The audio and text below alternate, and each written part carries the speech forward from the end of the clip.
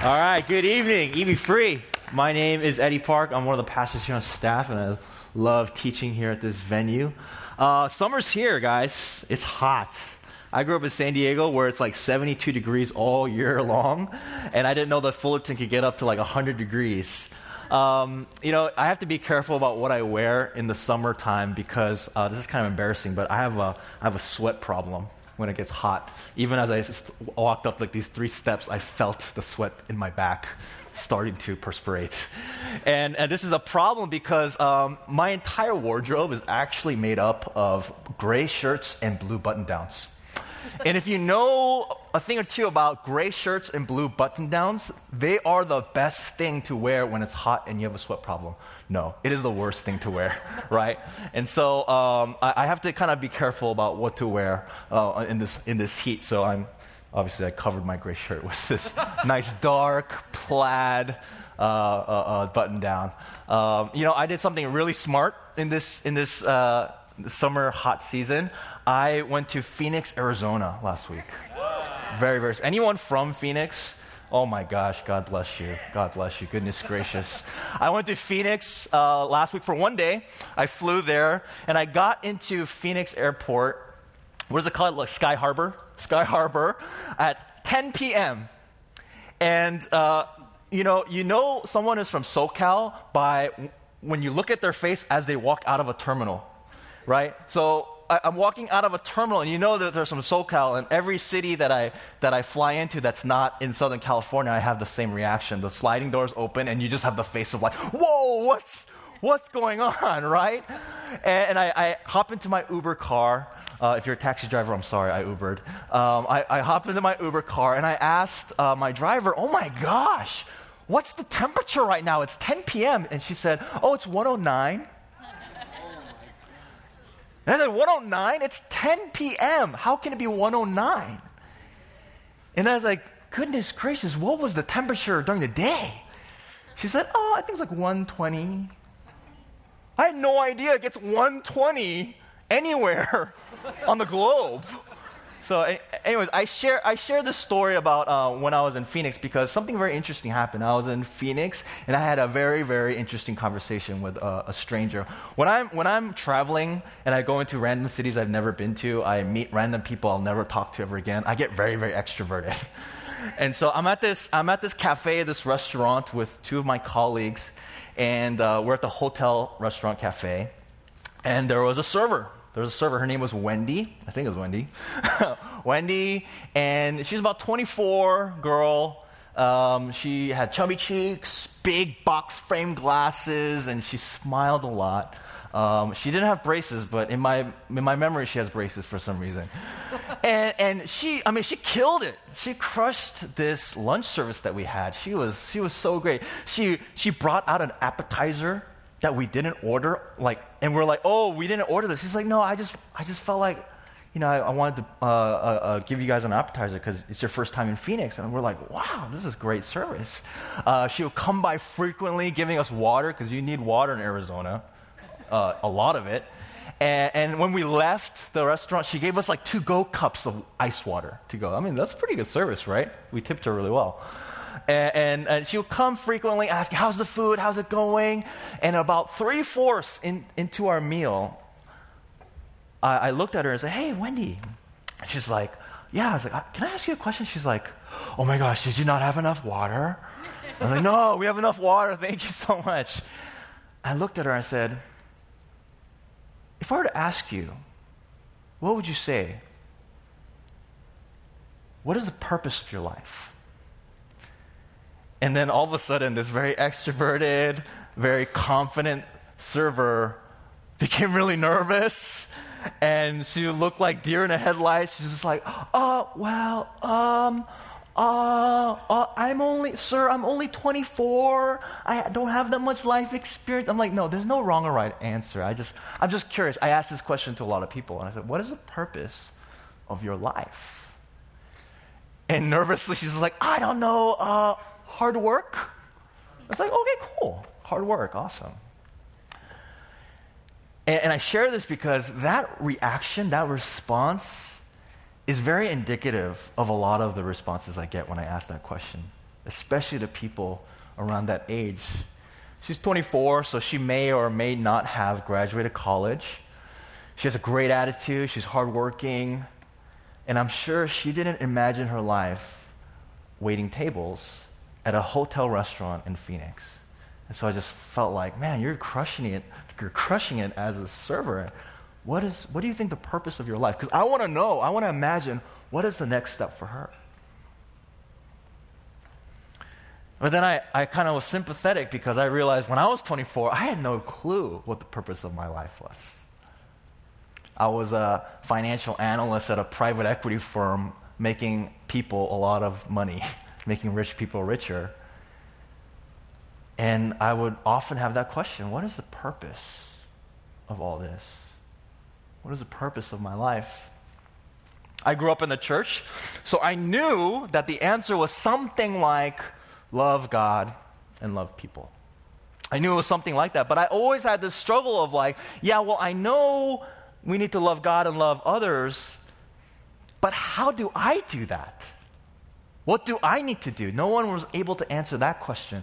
I served at a Presbyterian church before I came on staff here at EV Free, and every sermon, every pastor would come up and said, "Oh, for the glory of Christ."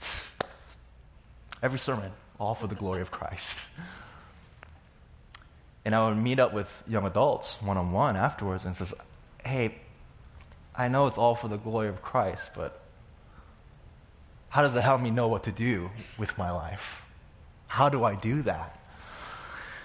And I would be like, that's a great question. And so when I was young, I went out to look for it. How to find my purpose, how to live for purpose. I started reading books. A great place to start was Rick Warren's The Purpose-Driven Life. And then I realized that he too was also saying that it's about loving God and loving others. And so I stepped out of the Christian faith and started reading other books and authors like Malcolm Gladwell, Outliers, The Tipping Point, other high-performance type of gurus. And I found it fascinating that there was this one thing across all these authors, all these gurus, all these high-performing people that were living so intentionally with purpose.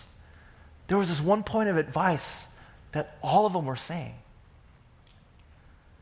And in this piece of wisdom, this piece of advice that they were all saying, I found it ironic that for me to find that, I went outside of the Bible, outside of the Christian faith. And when I looked at where they were getting this piece of advice, this piece of wisdom, they were quoting the Bible.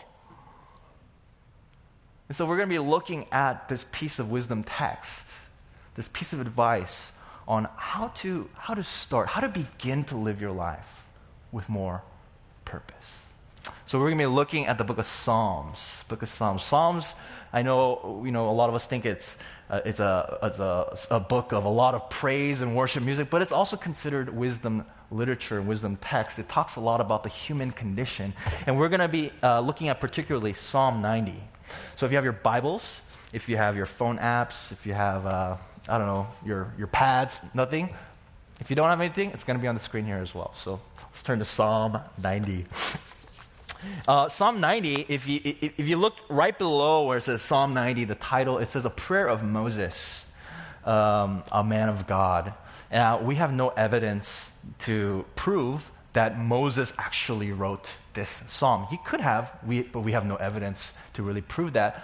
Whether or not we have that evidence or not, the editor and writer of the Psalter chose to title this prayer, this psalm, designated to Moses. And that's very, very important to realize, because if something is entitled with the greatest man of God in your faith, it probably has a lot of authoritative weight in what you're about to read about the human condition.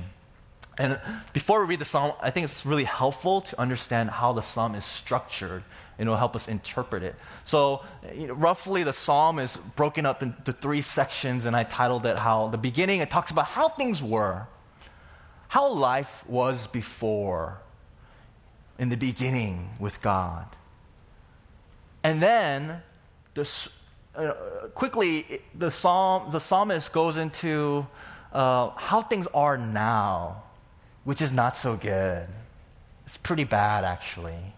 And then the end of the psalm, he talks and pleads to God to restore back blessing. Restore, make it good again. For some of you guys that know, I'm a classical violinist, and so my favorite concerto pieces was Vivaldi's Four Seasons. When I didn't have my iPhone, I used to have a Nokia phone. Everyone who called me always heard dun dun dun dun dun dun dun dun dun dun dun. It's Spring, Vivaldi's Spring.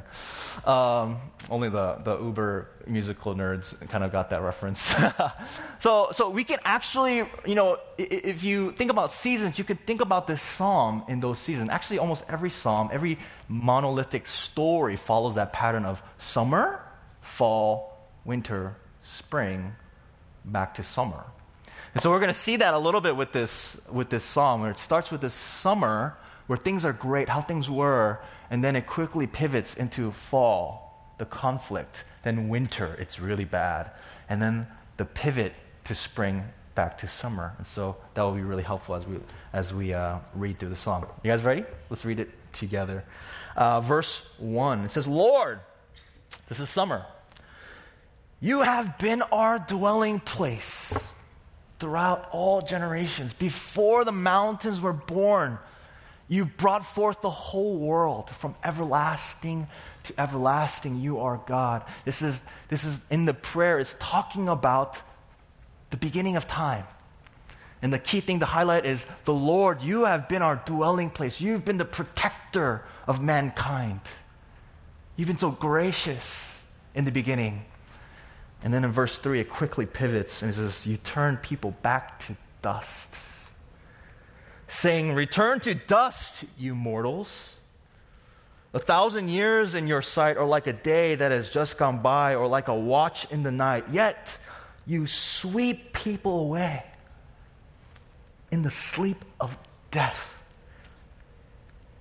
They are like the new grass of the morning. In the morning it springs up new, but by evening it is dry and withered. Again, we see that God has preserved human life in the beginning of time. He's been the protector, the refuge. In the tradition, in the Judeo tradition, people would have known that humans lived way past 100 years. It says in the Jewish tradition that humans, before the flood, had walked 800, 900 years. But something had happened to human life. Even right now, people are dying every second. Even right now, people are being born every second. This is the frailty and fragility of human life. People are dying, and people are being born. People are dying, and people are being born. That's the current state of our reality right now.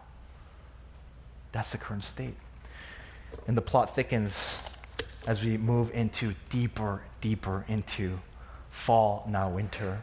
Our days, verse 10, our days may come to 70 years or 80 if our strength endures, if we're healthy, if we hit those gyms, if we take our vitamins, we take our diabetic pills, maybe we can last till 80 years of life.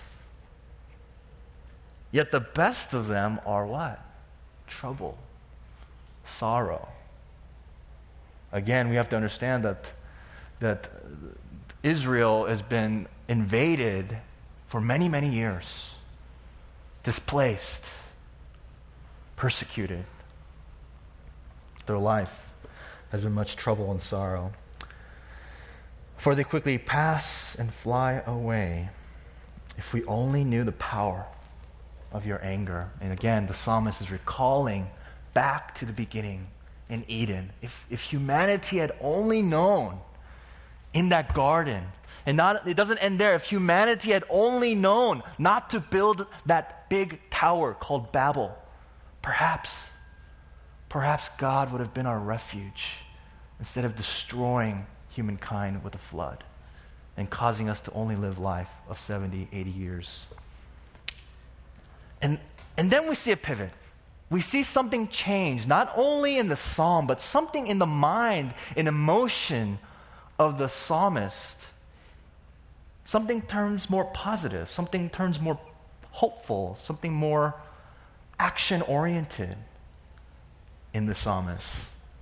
And this is the pivot. This is very important to realize. It says in verse 12, teach us, Lord, to number our days, that we may gain a heart of wisdom. Teach us to number our days. Isn't that interesting how humans are fascinating? We think that we live forever. We might cognitively know that we do not live forever, that we're finite beings, but if you look and take inventory of our lives, how many minutes, how many hours are wasted on frivolous things, on television, on looking at screens, on petty arguments, and being negative and cruel? How many days, how many hours, how many minutes are being wasted as if they're not precious? Almost as if we think we live 800 or 900 years, but in reality, we only live 70, maybe 80 years. And then something happens in the psalmist, in the mind of the psalmist. He pivots and says, relent, Lord, please. Please change it back. Can you not be so angry with us? Can you change it back to how things were? How long will it be? Have compassion on your servants. He starts pleading with God. And I find it interesting that the psalmist says, satisfy us in the morning with your unfailing love. You know, with the days that we have left, God, will you satisfy us with your unfailing love, that we may sing for joy and be glad all of our days. I've lived my life in too much sorrow and too much trouble, wasting them on frivolous things. God, in this moment right now, realizing that I have an end, that I almost will only live up to 70, 80 years, will you fill me with your unfailing love? Something different happens in the psyche of the psalmist. In verse 16, he talks about legacy. He talks about, may your deeds be shown to your service. In my life, Lord, in the amount of joy, in the amount that I fill my cup with your unfailing love every morning. He talks about legacy. May your deeds, may your great work be shown through my life, in my life, through my life, to your people. Your splendor, your amazingness, your awesomeness be shown to their children, to my children, to the next generation. And then the psalm ends, may the favor of the Lord, our God, rest on us. Establish the work of our hands for us. Yes, establish the work of our hands. In another translation that says, God, I'm going to decide to work, to be filled with your unfailing love, to show your splendor, your amazing deeds to others. And God, may you bless it. May you make my efforts successful. There's a pivot. We're back to summer. Something happened. And again, that pivot was the phrase, teach me, Lord, to number my days, that I may gain the heart of wisdom. See, there's something about when you know your end, when you live in this realization of your mortality, your frailty, your humanness, you live with more purpose. You live more intentionally. When we know our end, our purpose can begin. When we know our end, our purpose can begin. We can live with purpose. My best friend, his father died when he was 50 years old. He was 19 at the time. My brother-in-law, his father just passed away as well, 51 years old. Now, if we were to actually count the number of days that these fathers lived their lives, these men have lived their lives, it equates to something around 18,000 days. 18,000 days. And I know you might hear that, that's abstract, that's a large number. Let me give you some perspective. My best friend, he's 35 years old. That means he's already lived 13,000 days on this earth. And if he died the same age as his father, you do the math. 18,000 minus 13,000, how many days does he have left to live? 5,000 days. That becomes a very sobering number. If we literally count the days that we have left, how would that affect us? Well, I look at my friend, and after he's really realized that, he lives his life much more wisely, with intention, with purpose.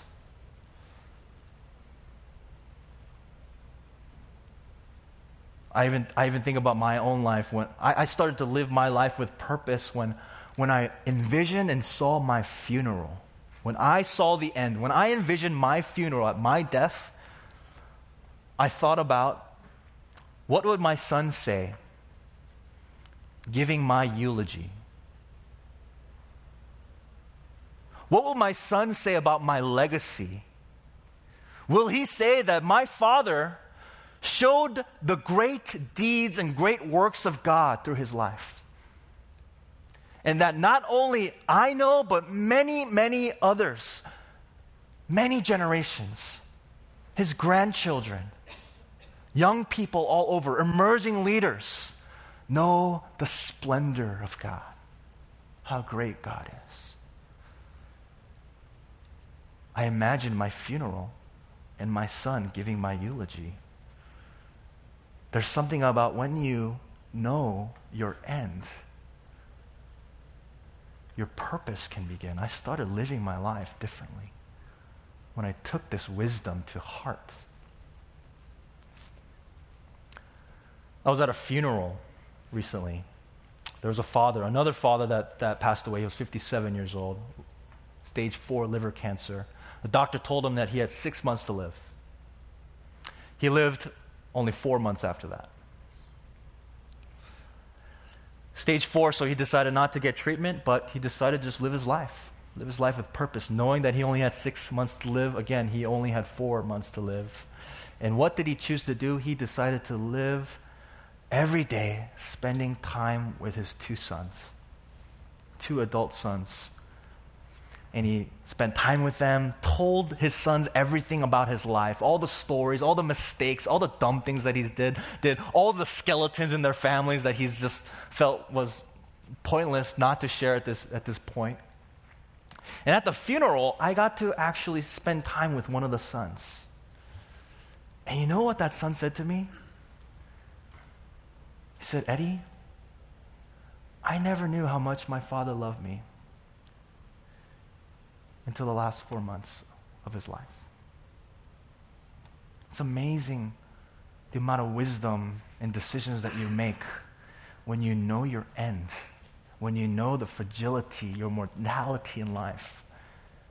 You can live with more purpose. What really matters in life. What do we see when we look at the life of Jesus? The embodiment, the incarnation of wisdom itself. He's the human model of what it looks like to please God. Historians say he's lived about 33 years, 31 years of life? In our tradition, in our text, it says that Jesus started his public ministry about 30 years old, meaning that he could have had maybe 1.5 to 3 years of ministry on this earth. And if you read through the Gospels, what is Jesus continually saying to his disciple? I'm going to die. I'm going to die. I'm not going to be with you anymore. And people were so confused by what he was saying, but Jesus modeled what a life could look like in 1.5 to 3 years of ministry and purpose lived out. And what was his purpose? to show the world who God is through his life, death, and resurrection. And I can say wholeheartedly, Jesus Christ fulfilled his purpose in a very, very short amount of time. Friends, today can be a day where you make a pivot in your life. Today can be a day when you stop living as if you're going to live forever on this earth. We will live eternally with Christ in the end, but there has still been 2,000 years of history since Christ and now, and a lot of lives were impacted by what was left behind by human people. It matters. The decisions we make deeply matter. It's so vital and important for us to live with more purpose, more focused, intentional purpose. And I pray for you tonight that you would want your life to show others the great works of God, the miracles of God, how powerful his love is, his unfailing love, that Jesus is the hope of the world, and that many, many generations and children and your grandchildren would know how amazing God is. Because I don't think the world truly knows how amazing God is. So I want to invite you into a time of prayer where we can ask the Lord to do a work in us tonight, today. So will you bow with me as we pray?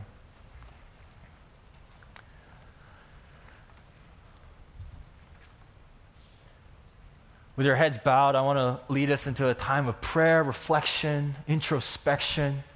It's a heavy topic. And as we ask the Spirit's help in our time, I want to acknowledge you and to acknowledge the Spirit's work. If you would like to make this a moment to ask God to make a pivot in your life, that you can begin to live a life with more intense focus and purpose, realizing, taking inventory that our life will not last forever, and that you will join me in this prayer of asking God to bless the work that he's entrusted us with. I just want to acknowledge the Spirit's work. If that's you, can you just raise your hand with I see you, I see you, I see you, I see you, I see you, I see you, I see you, I see you, I see you, I see you, I see you, I see you, I see you, I see you, I see you, I see you, I see you, I see you, I see you all. Let's pray together. Father, for my friends that raise their hands, Father, crying out to you, saying, Lord, no longer do we want to live our life in affliction, in meaninglessness and aimlessness. We don't want to just mail it in our work. But Father, teach us to number our days, to take inventory of the days that we have left, the weeks that we have left, what really matters to us. God, what will it look like at our funerals? What will our closest friends and families say about us and the legacy that we leave behind? What will they say? Will they say that our life showed your great works and deeds? Will they profess that children and our grandchildren and the next generation knew the splendor of God? Father, we ask you in this time to make a pivot in our lives. We want to live with more purpose. We want to live and gain a heart of wisdom, knowing that we have an end. Because when we know our end, our purpose can begin. Help us to live wisely, oh Lord. I pray for everyone that raised their hand and acknowledged your Spirit's work. We love you. It's in Jesus' name we pray. Amen.